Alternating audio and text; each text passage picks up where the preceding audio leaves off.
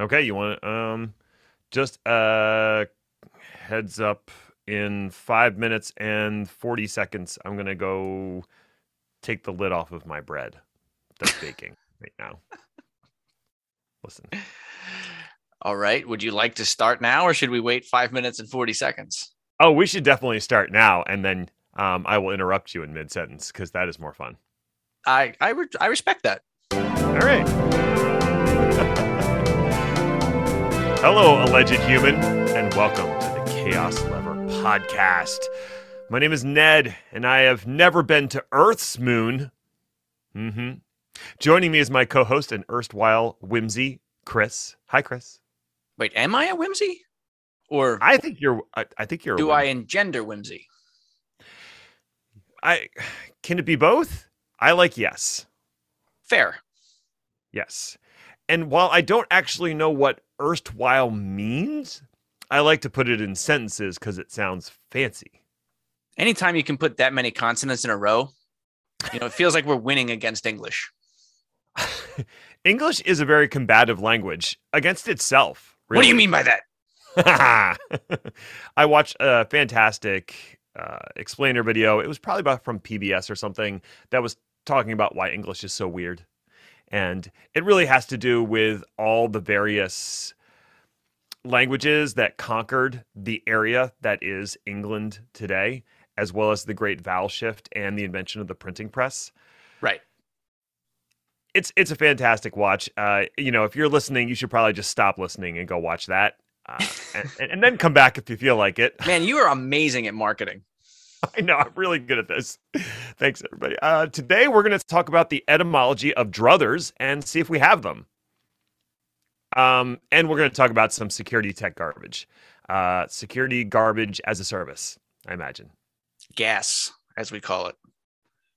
And I don't know why I talk about my gas and everybody leaves the room. I know. You're just trying to provide a valuable service to everyone. And inform. I mean, they don't know it. Educate and inform. And inform.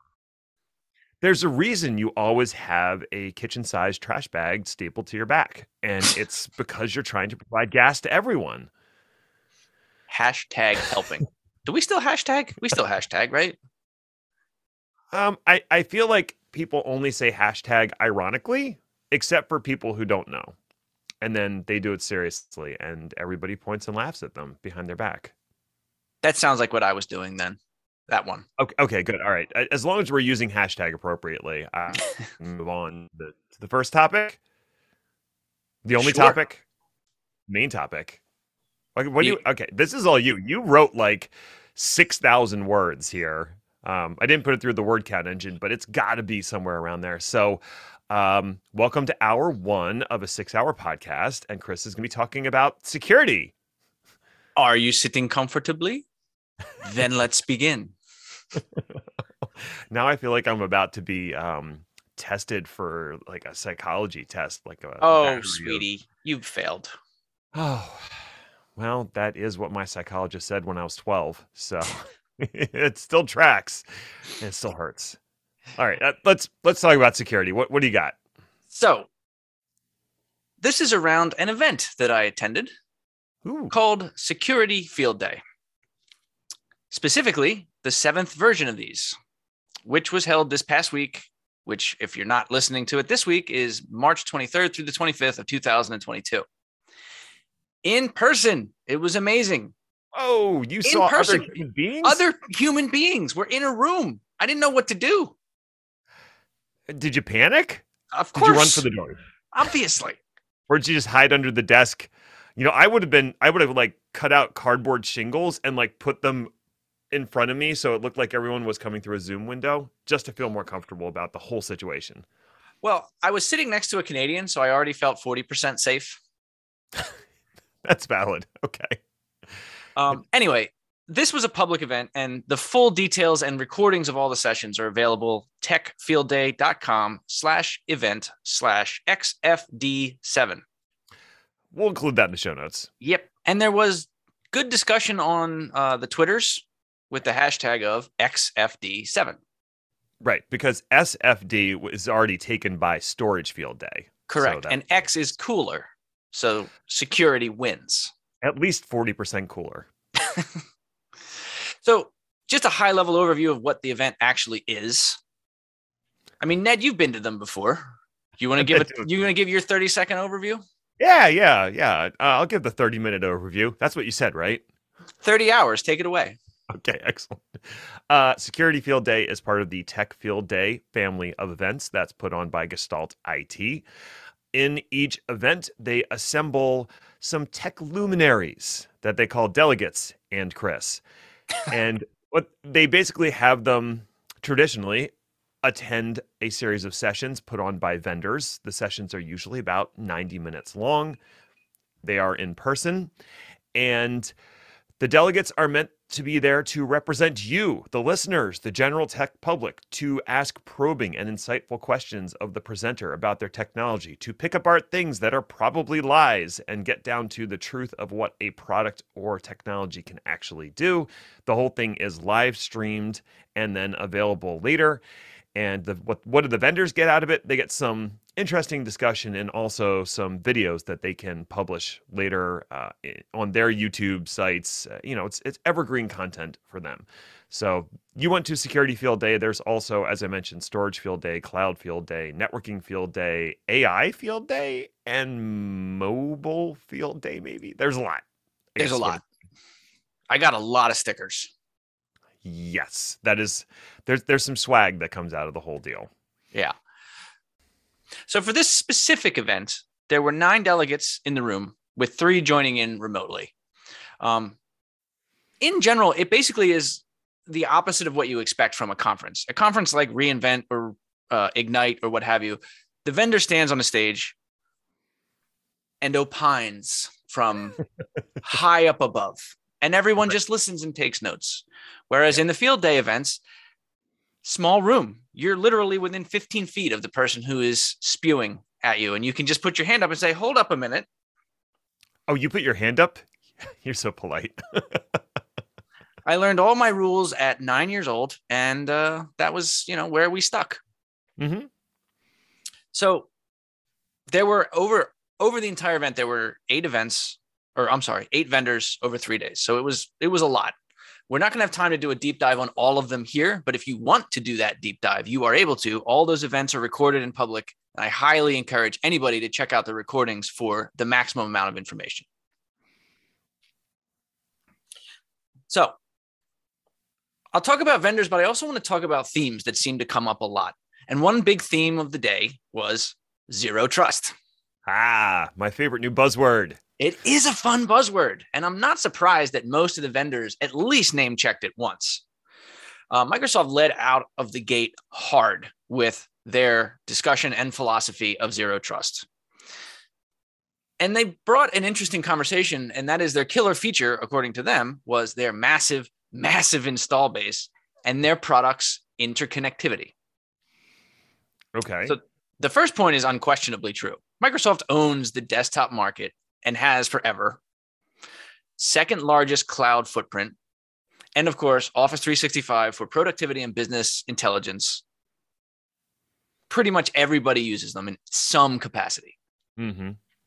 And these, as we discussed last week, already all report home about users. And what we didn't notice necessarily was they also report home about threats. And some of the numbers that they saw and reported back to us are pretty staggering. In 2020, Microsoft analyzed 300 billion identity-based logins, 4.1 billion O365 user actions, and 3.2 billion administrator access. Wow. They stated, and this is an exact quote, Microsoft is second to none when it comes to attack diversity. Well, there is something to be said for diversity, isn't there? Which is probably true for a lot more reasons than they want to admit. Are you implying that there's many different ways that you could potentially attack Microsoft products? I would never imply that. I would, in fact, outright say that. Okay, fair enough. So thinking about those kinds of numbers, of course, AI and machine learning come into play. As they highlighted, these are numbers that are impossible for human beings to deal with. Yes. Which I totally get, because I can't even keep my inbox clean, and I only get like 1 email a week. For people who are like inbox zero, they would be horrified to see my Gmail account. So Microsoft went through all the products that people have heard of and are probably familiar with at some level. Microsoft Defender for endpoint protection, Sentinel as their feisty up-and-coming SIM, Intune and AD for policy and IAM. They talked about how all these things are super more better, technical term, when they all talk to each other. So naturally, we led into a conversation about XDR. What the You want to know what they called their solution? XDR? Microsoft XDR. Okay, well, fine. First, you're going to have to explain to me what XDR is, because that's not an acronym that I'm familiar with. No, I don't want to do that. Okay, that's fair. All right, I'll just look it up on my own. Like the sad human being that I am. But the whole idea is they bring all this stuff together in the SIM. And this is where the naming convention gets a little bit confusing. And you're going to hear me go back and forth about what things are called because Microsoft doesn't really have it all nailed down. This is their XDR solution, but when you look at another page on the website, it's called SIM plus XDR Vision. In general, they're still trying to figure it out. Yeah, I don't think they've got the whole naming things down 100%. I mean, think about the amount of things that used to have other names and are now just been mushed underneath of the Defender umbrella. That is true. I originally did a Pluralsight series on Azure Security Center. And after that came out, like a year later, they renamed about half of the things that were in Security Center to be Defender something. And so I had to redo all the videos. Which made and spoiler alert, they have a whole other thing called Defender IoT, completely unrelated. Okay. But anyway, to answer your question, XDR just stands for Extended Detection and Response. And the way that Microsoft describes this basically means you can do better detection and response if you talk to everything. It's the interconnectedness of all things. The Buddha would be proud. Indeed. But they really, they pushed it as hard. They pushed it pretty hard, effectively saying that this type of interconnectedness is an essential part of any modern security process. And this was a theme also that was repeated by a lot of vendors. Arista and Juniper talked about the exact same thing, obviously coming from a network, hardware, and network analysis perspective, but the message was the same. Get all the messages you can from all the different tools in your environment into one place and analyze them there. So Microsoft had a whole bunch of things that they talked about. Microsoft Defender for Cloud is a very exciting name. You'll never guess what it's for. It's for ponies. It's actually for oil changes. Oh, that does make more sense. No, it's a blanket term to cover protecting your cloud. And they do a whole bunch of things underneath of it, including communicating with all those different tools. But they do vulnerability assessments that utilize scans through Qualys, which unbelievably, you don't have to pay for that. Well, you have to pay for something, I'm sure. But as of yesterday, Microsoft released a ransomware recommendations dashboard that uses the Defender for Cloud framework, plus all the other stuff, to provide specific security recommendations around ransomware. Wow. Literally yesterday. If you hadn't slacked off and re-recorded on time, we wouldn't have been able to talk about this. That is fair. See, I win again. I'm like, you're helping. I'm helping. So yeah, it's kind of cool that they're doing that. And it's a free thing, a workbook that you can open up in Azure and look at for yourself. I haven't looked at the ransomware recommendations dashboard yet, but my assumption is that the recommendations are for how not to get ransomware, not the opposite. I don't know. I you know what they say about when you make assumptions, it makes an ass out of you. And one thing that didn't really get covered was some of the how. Who manages this stuff? And more importantly, to certain people, who pays for this modern security miracle? These are tools from all over Microsoft's map. We're talking about endpoint. We're talking about policy. We're talking about IAM. And now we're talking about Defender for Cloud. And of course, we're talking about the SIM, which is Microsoft Sentinel. So some of these are standalone licenses. Some of them are built in. Some of them are wrapped into some type of a Microsoft license that already exists. How are we going to figure out who gets what? And how are we going to figure out what license makes sense so that we don't overpay? Well, Which, as of we course, all know Microsoft that immediately like, whoa, whoa, whoa, whoa, whoa, whoa. What do you mean don't overpay? we know that Microsoft licensing has always been really easy to understand, and I'm sure they have continued that trend with all these new products. Yeah. And I really have a hard time seeing what they're going to do with the model they have right now, because the answer cannot be, oh, just buy an E5 for everybody. Yeah, that doesn't really work. Why would I buy E5 licenses for guest users? That Well, just here's a better question. If I buy an E5, do I also have to buy an E5 plus security? is that a license? Probably. Yes. There's an EMS E5 license that still exists, at least the last time I looked. Now, fair point is they changed this stuff. It might not be the case anymore, but that was a thing. You could get the E5 security and not have the E5.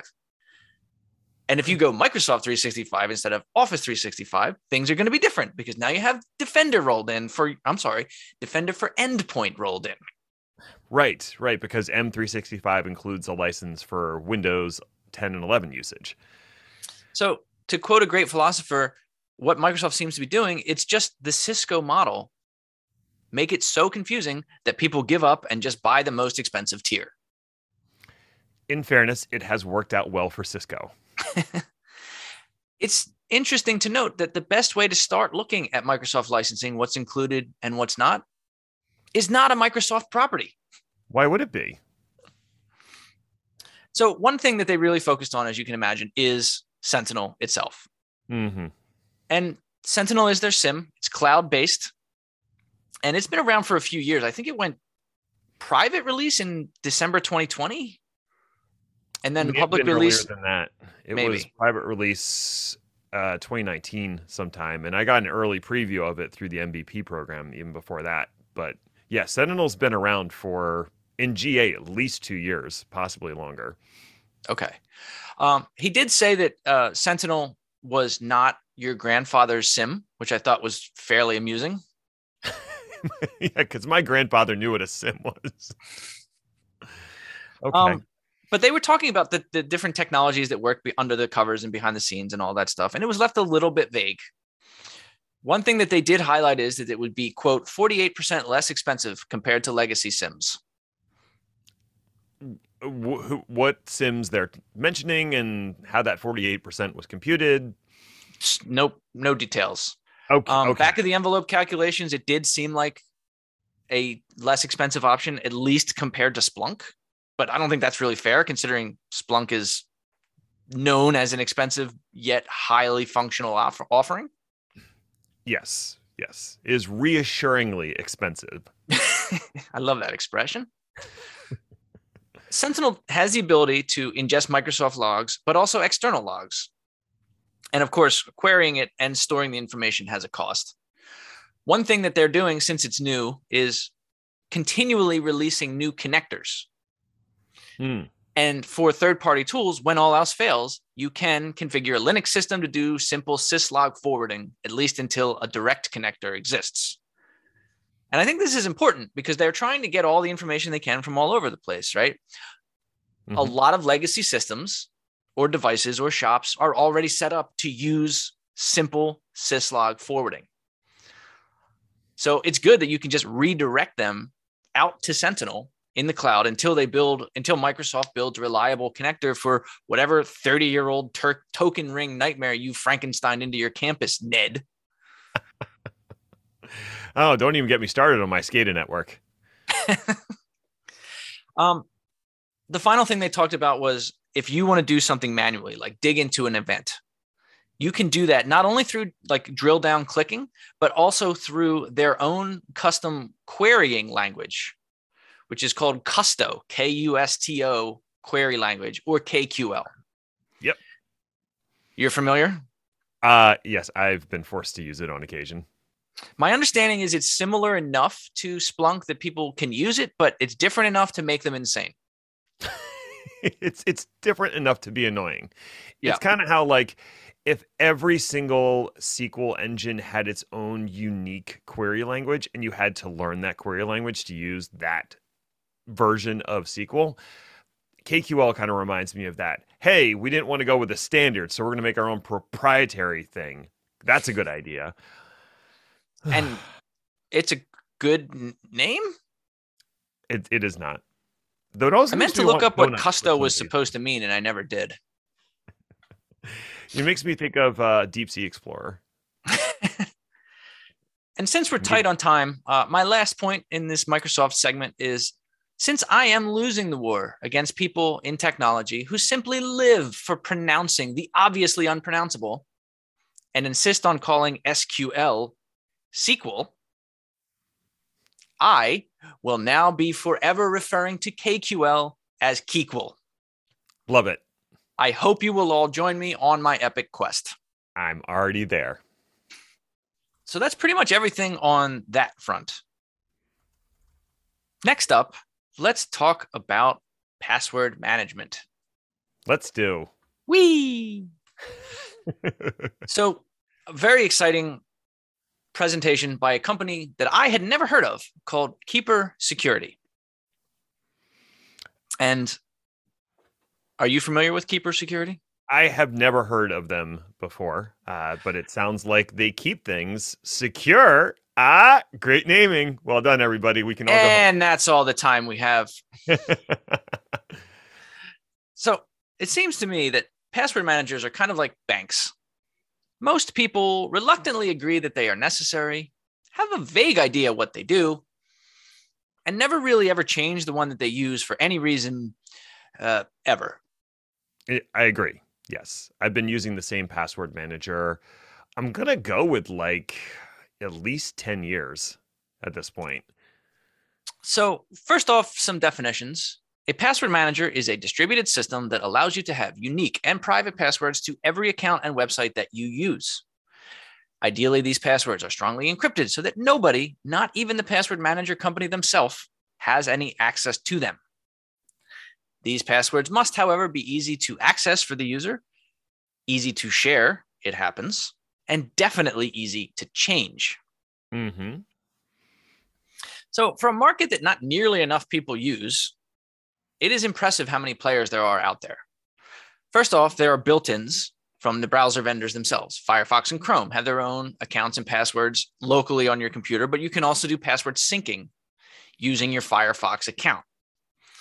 Similarly, you can do things like that in OS X, and I believe in Windows as well. No. Nope. Not? I don't believe Is it just in Edge? I think it's just an Edge. I don't Okay. believe there's a password manager in Windows. It's actually kind of shocking that they don't have one. When you consider the interconnectedness of all things that they were talking about before, it really should be trivial for me to have a password manager on my local Windows desktop that syncs to other Windows devices I might use. Right. But So one thing to note about these basic password managers, and I believe this is the case even for OS X Keychain, when you're logged in, your passwords are unlocked, which means if your computer gets compromised, somebody scans and can download your password database and just read it. It is either unencrypted or trivially encrypted. That's definitely true for Firefox and Chrome. It doesn't sound great. Password managers do a significantly better job of this, and I'm sure that people have heard of at least one of them. The ones that came off the top of my head, LastPass, 1Password, Dashlane. Yep, I use Dashlane. You do it. You do Dashlane? Yeah, I've been using Dashlane since probably about 10 years now, before they really had a paid product. And I've been grandfathered in like twice to have all the paid features still available, even though I don't pay them anything. Nice. Pays to get in early, people. Yeah, I've been using LastPass for 5 or 6 years or something like that, and they've never given me anything. Mm-hmm. Anyway, these companies all have their own pros and cons, different use cases, but we're talking about a company in this space called Keeper. Now, it's new to us, but the company's actually been around since 2011. Wow. Okay. So I guess you and I both are one of the lucky 10,000 who just found out that it exists. So, of course, I must talk about it as though no one else has ever heard about it either. I agree. And you're probably So, right. I usually am. So this was security field day, right? Makes sense that Keeper would come out of the gate with security. And they did. They were already, like most password managers, SOC 2 compliant, which means that they were trusted to manage consumer data. At the end of 2021, however, Keeper added FIPS 140-2 validation, which is a heavy-duty NIST validation that allows them to work on the most secure of corporate and, most importantly, government projects. Now, it's important to note that this is an add-on. You don't have to use FIPS 140, but if you need it, you can. Okay. Now, in terms of how they handle their business, Keeper refers to their encryption model as zero knowledge and zero trust. There's that word again. Lots of zeros. Yeah. In short, you, as a customer, have a master password only you know. This is where all your personal encryption starts. That password is not shared with Keeper. Every record is individually encrypted via a separate AES key that is tied to your master password through math. I really am trying to avoid the math. Understood. Yeah. In addition, you don't have to use a master password. You can use SSO from another identity provider or something that is passwordless like Windows Hello that utilizes the same types of protections through something called elliptic curve cryptography. Keeper goes through their encryption processes. I put that in plural on purpose because there are many in exquisite detail on their encryption model documentation page. Definitely worth a look if you're curious and like line diagrams. That's fair. Yeah. The end result is your passwords are encrypted locally, and only the encrypted password information is stored by Keeper. It is stored so it can be shared, either across multiple services and devices protected by your own master password or other credentials, or shared with other users at your discretion through that same ECC encryption model. Each password is encrypted with its own unique key, meaning that if in some universe someone somehow broke the encryption on a single key, which is deeply unlikely, they would only have access to that single password. This would not get them access to your master password or enable them to read any other encrypted secrets in your vault. And like I said, FIPS 140-2 if you need it. Hardly any other password managers can say that. So pretty cool stuff. But where LastPass and the like focus on the end user, the individual, Keeper also has a strong focus on the enterprise. To that end, while they handle password management admirably, they also handle what are called in the business secrets. Here we go. Which this gets confusing, and I really wish they used a different word because secrets is just frankly too general. Yeah, but it's the industry jargon that the Right. other companies in this space use. So just for consistency, they've kind of settled on secrets. Yep. And I get that. And I'm going to do it too, so we can all speak the same language. I'm just saying that sometimes technical people don't do words good. I have no idea what you're talking about. I've definitely not looked at the list of AWS services and wondered if some of them aren't made up. So, definition. A secret is just what it sounds like. Any piece of digital ephemera that you do not want other people to know. A password is a secret. It's the most common kind of secret. It's not the only kind. API access tokens, for example. How do you get one program to talk to another program, guarantee a security level, and make sure that you can control that access at a whim? You do that by managing the secret. Mm-hmm. Do you have any other secrets you would like to give as for example? Sometimes I wake up in the middle of the night and I think really hard about rice pudding. All right, the podcast is not long enough for that. Okay, moving on. Are there raisins, though? No, God, no. You don't put raisins in. Well, the only thing that raisins belong in is the trash. Oh God! So this is where it ends. This is where it ends. We had a The good run. gauntlet has been thrown, people. The raisin gauntlet goes down. So those API tokens and things like that to allow one program to talk to another program is one of the best reasons to use a secret server. If for no other reason, then it saves you from hard coding passwords into your computer code, which people might laugh, but is shockingly common. Oh, yeah. It's right next to the hard-coded IP addresses. Yes, sir. You got it. Because DNS is a mystery, and I don't trust it. IP addresses, incidentally, could also be a secret, right? Could be. Yeah. And that's useful because if you had that hard-coded in and the IP address you were connecting to changed, looking in your direction, Oracle, you'd have a problem. Yes.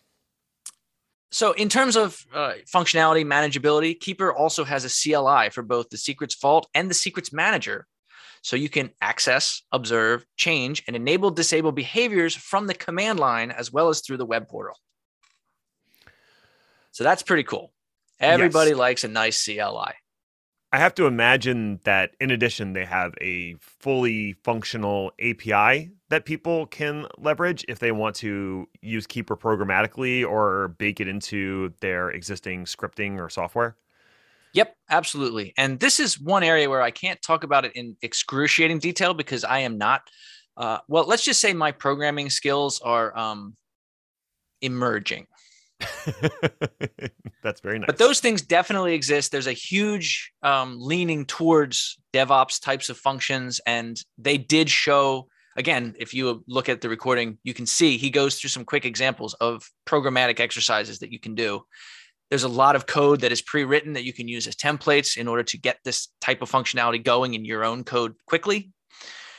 But some of the stuff that they can do with the secrets is really pretty impressive from a security and management perspective. You can expire a secret. Secrets can be rotated in the background. And in the very near future, you're going to be able to enable time-based access to secrets, as well as one-time access to secrets for people that are not already within the Keeper ecosystem. You want somebody to log in one time? You can set up a password for them, give them the API key, and let them do it that way. One time, and they're done. Right. So that's immediately a differentiator. If you wanted to use LastPass, for example, to cover all of this stuff, as well as your user amount passwords from your own personal vault, you would have to use companion software such as Delinea, or formerly Thycotic, Secret Server, and a connector between the two. Going with Keeper means everything's in one place. And here's a fun fact. If you have an enterprise license with Keeper, a family license is free. That's nice. So you can see not only where they're leaning, but they're also helping to try to make everything all in one place. Now, I know what you're thinking. Does this mean that my boss can read my passwords then? What happens if I leave? Well, the enterprise can't read your passwords. They're encrypted by your personal master password. So the master password is going to be at a vault level or at a folder level. You can configure that and you can see who has access to what. And again, if you put a master password somewhere, you're the only person that knows that master password.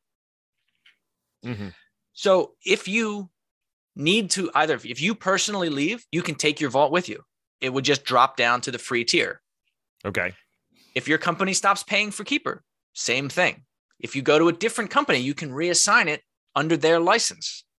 All of that information in the vault, though, stays unique to you. Okay. And you can relicense it at your leisure. Right. And this vault that we're talking about is stored in their cloud service. Correct. But everything is encrypted locally before it's uploaded to the vault. So all they have is your encrypted secrets and none of your unencrypted data. Correct. Okay. Like ever. None of your unencrypted data, like ever. Ever. And ever? Ever? There's an offline mode that you can usually use because the expectation is you're not going to be online 100% of the time. However, for the enterprise, you can force people to be online all the time. So if you want to make certain, or if you want the ability to say, I want to disable this user's account immediately, lock all of their secrets right now, meaning that they can't use them as of this second, you can force them to be online all the time, which is kind of for companies that are especially concerned about security, disabling offline access is a big deal. Yeah. Finally, they have a couple of other projects that I think professionals are going to be increasingly interested in. One of them that is hot off the presses is Keeper's just this year, February 22, they acquired a company called Glyptodon. It's a great name. Yeah, that's a name you're not going to forget, isn't it? No, I'm going to think it's a dinosaur, but okay. Glyptodon provides tightly integrated and secured web portal access that front ends servers. This soon to be renamed project provides secure access to insecure protocols such as RDP, VNC, SSH, and apparently Kubernetes has their own protocol through a front end web browser. All the security discussed above applies. Side point, Glyptodon founded and maintains the open source and delightfully named Apache Guacamole project. I love the Apache Guacamole project. Total sidebar, but I have interacted with it and used it on a few projects to provide like labs, interactive labs for folks where they just get a web interface where they can RDP and SSH or whatever into different various systems. And it lets you sort of lock down what they can do and really give them a sandbox to play in. And then you can blow the whole thing up when you're done. Right. So Glyptodon, what Keeper is putting out there is the enterprise commercial version of that. Okay. And they have committed to continuing to keeping Guacamole open source and contributing to the project as they did before. That's great. I like that. And okay, kind of to the point that you just made, Glyptodon grants access to those systems without the end users needing to know the password that the system accepts. Mm-hmm. So you log in as Ned with a password of 12345 into Glyptodon, and then you double click on an icon that says open up this RDP session. How you actually logged into that system is completely different. You're not logging in with Ned 12345. You're logging in with 456. Obviously. Right. We've added 13% more security. Absolutely. But then you now have another layer of security. So even if your first layer of security got breached, they would not be able to log into that system, even though they knew the password of Ned 12345. Right. So I think that's pretty fun. I think it is pretty fun as well. There's a number of other companies in this space that are doing similar things, but I think it's also an emerging space, and there's plenty of room for all these different vendors to ply their wares and find buyers, and competition's good. So I'm glad to hear there's more than just one solution, because the solution that I'm most familiar with is HashiCorp's Vault product, which does a lot of what Keeper does at the enterprise level. The secrets management, rotation, the single use access tokens, all that kind of jazz. It does all of that, but it doesn't have the personal side. No one's using Vault to do their personal password management, or at least I'd say like most people aren't. And if they are, they're doing it the hard way. Right. HashiCorp's working on a separate project called Boundary that does a lot of what the Glyptodon project is doing today. So there's two examples of, two separate vendors that are, trying to solve the same issue. There's also Strong DM, which is out there, and they are heavily into the providing remote access to systems without you having to go directly to those systems. They're basically a proxy solution that can do a lot of the single sign-on and stuff like that. So there's three solutions right there that are all in the mix trying to crack this nut. And I think all three of those products or vendors are going to continue to get better because there's this competition. It's like, oh, they have this feature. Oh, well, now we have to have this feature. So we win, I guess that's my story. But this sounds really cool. I kind of want to take it for a test drive and see how it stacks up to what I've used already. Yeah, same. Okay. Lightning round? Lightning round. Hey, I don't think we did this last week. So the lightning round is meant to be shorter segments, and we'll see how that works out. All right. NFTs are awful and worthless and are 100% a scam. Want to know more? Buy our NFT. Wah, wah, wah. There are something like 20 million NFTs out there. And spoiler alert, they're all garbage. Oh, yeah. One Absolutely. third of NFTs are already zombie projects with little to no trading, meaning they are worthless. Another one third that are still operational are trading at costs lower than what it took to mint them. So do the math here and don't give your money to these scammers. I don't even have a zinger joke to end this with. NFTs are enough of an ontological joke all by themselves. They're not a tautological joke. You're a tautological joke. That's what I Note said. to selves. Why didn't we do an NFT? I thought we were going to do that before the jokes about NFTs. Whatever. Oh, I couldn't mint it in time. That's my fault. I was having trouble coming up with a good name for it. Like CL tokens seemed too obvious, and lever tokens was okay. And We chaos could have token. gone. No, I we think do already. token, but it's TOCLKEN. Oh, So it could be like token. but it's And then we get sued. there. We are. So a counterpoint to your NFTs are 100% scam. No one should use them. Yuga Labs just raised a seed round at a valuation of $4 billion. Are you familiar with Yuga Labs? I mean, I am, but the users probably aren't. They are the startup that crafted the Bored Apes NFTs.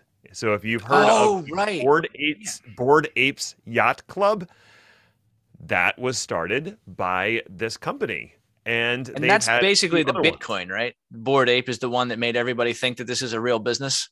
Yes, that's the one that kind of took off after stuff like CryptoPunks and CryptoKitties or whatever. This was the NFT ape coin that really kind of like took off for a while. And due to that, they have raised $450 million from Andreessen Horowitz, who I thought were cool, and now I'm starting to think are not so cool. Well, they were cool, but time is a flat circle. I suppose, and we're on the wrong side. The wrong side of the token, if you will. Oy. I'm so sorry. Counterpoint, a Web3 digital startup called Unstoppable Domains is putting together a funding round for a valuation of $1 billion. And what Unstoppable Domains is trying to do is be the sort of Okta for the Web3 world. So being a decentralized digital identity provider. This is probably one of the only actual uses for any of this garbage. Tell me more. Well, I mean, so there's been a lot of discussion about around blockchain and transactional ledgers, distributed transactional ledgers, and is there actually a use for any of it, or is it just a slower, crappier database? And the answer for a lot of that is yes, it's just a slower, crappier database, and there are solutions that already exist that solve this problem. But there are a few things, like if you wanted to have a decentralized digital identity that's not reliant on a centralized system, like I don't want my identity tied to Twitter or my identity tied to Google, for instance. I don't want to use Google to sign on as everything. What if I could use a decentralized version of that and have a digital identity that I own and manage, but I can still use it to sign on to things across the internet? That's kind of the idea behind the decentralized digital identity, and that is what Unstoppable Domains is trying to do.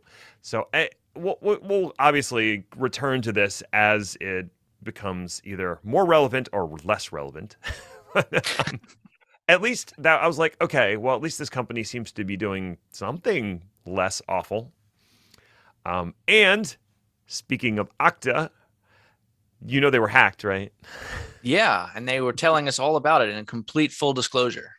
Oh yeah, absolutely. So hacking group Lapsus, in addition, has been kind of on a tear recently. They're a South American-based hacking group, and they have successfully hacked some pretty big companies, including Microsoft and Okta.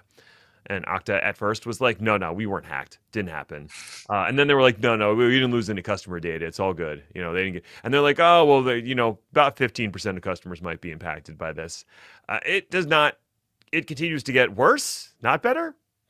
Cool. And Yeah, now it seems like what was actually hacked was a support center based in South America that was providing outsourced services to Okta. So if you called in, to log a support ticket for your Okta account, you might be talking to this group as opposed to talking to someone who actually works at Okta, which is not Nice. uncommon. That's pretty normal to outsource some portion of your customer service. But this outsourcing had access to some tenant level administrative credentials. And one of the documents that the Lapsus found and then leaked was an Excel spreadsheet called DOM admins dash LastPass export. Apparently, they were storing things in LastPass and then exported it out to a spreadsheet. Oh boy. Maybe we should just send them this episode so that they can learn about Keeper. Maybe we should. So I think we brought it all the way around now. These hacks are going to keep happening. And if you're out there in the enterprise world, might be a time to investigate some of the solutions out there like Keeper or Vault or anything else that helps keep things safe and also rotates them on a regular basis. Those kinds of things. And doesn't put it in an Excel spreadsheet. Yeah, any of those probably would be good. Chris, what else you got? Zoom avatars. You can finally turn up to a Zoom meeting as a rabbit or a dog. There are two kinds of people out there. There are the kinds of people who are excited to show up to the 200-person all hands as a CGI dog. And there are liars. I, for one, have relished the capability to use a virtual background, and am now looking forward to virtualizing myself as well. Perhaps a giraffe when it's released. Fun fact, did you know that giraffes have the same amount of cervical vertebrae as humans? I saw it on Pinterest, Ned. It has to be true. Yes. Pinterest, the last bastion of truth in a world of turmoil. Good job, Pinterest. It's the teen Vogue of 2022. A giraffe, huh? I don't know what fun animal I would want to be. You're not fun, Ned. You're not fun. Well, that's probably part of the problem. I guess I'd have to be like a tree sloth. Just kind of boring. I don't move around a lot. Yep, that fits. Okay. I was told that the future would be plastics. I was not told that they would be in my bloodstream. So next up from but they said that pollution was no big deal, really, department. Microplastics, or tiny pieces of the most common types of plastics, PET, polystyrene, etc., have been found in people's blood. Like a lot of people's blood. A research team in the Netherlands found a quantifiable mass of plastic in 17 out of 22 blood donors, aka 77%, which, if you're keeping track at home, is more than 40. The study lead asked what I assume was a disparagingly rhetorical question when speaking to The Independent, asking how much plastic in the bloodstream is too much. I think anything over 40%. So, that's it. Listener, you did it. You made it to the end. This is the part you'll probably skip, which means you'll miss out on all of our best secrets, like my That is actually a lemur. Damn it. I was going to share my recipe for shepherd's pie. The secret is that I use the tears of kittens. So long as you don't use actual kittens. Well, not like the whole kitten, which some people might take affront to, because if you're going to use a kitten, you should use the whole kitten. But I can't find a use for the claws. Make earrings? I don't know. Anyway, if you want to find me or Chris on Twitter, I'm Ned1313 and Chris is Hainer80, respectively. Or you can follow the show if that's the sort of thing you like to do. You're going to have to search for Chaos Lever and find it yourself, you weird sicko. Show notes are available at chaoslever.com. If you like reading things, which you shouldn't, podcasts are still better in every conceivable way. We'll be back next week to see if the amount of hell has increased by 40%. Ta-ta for now.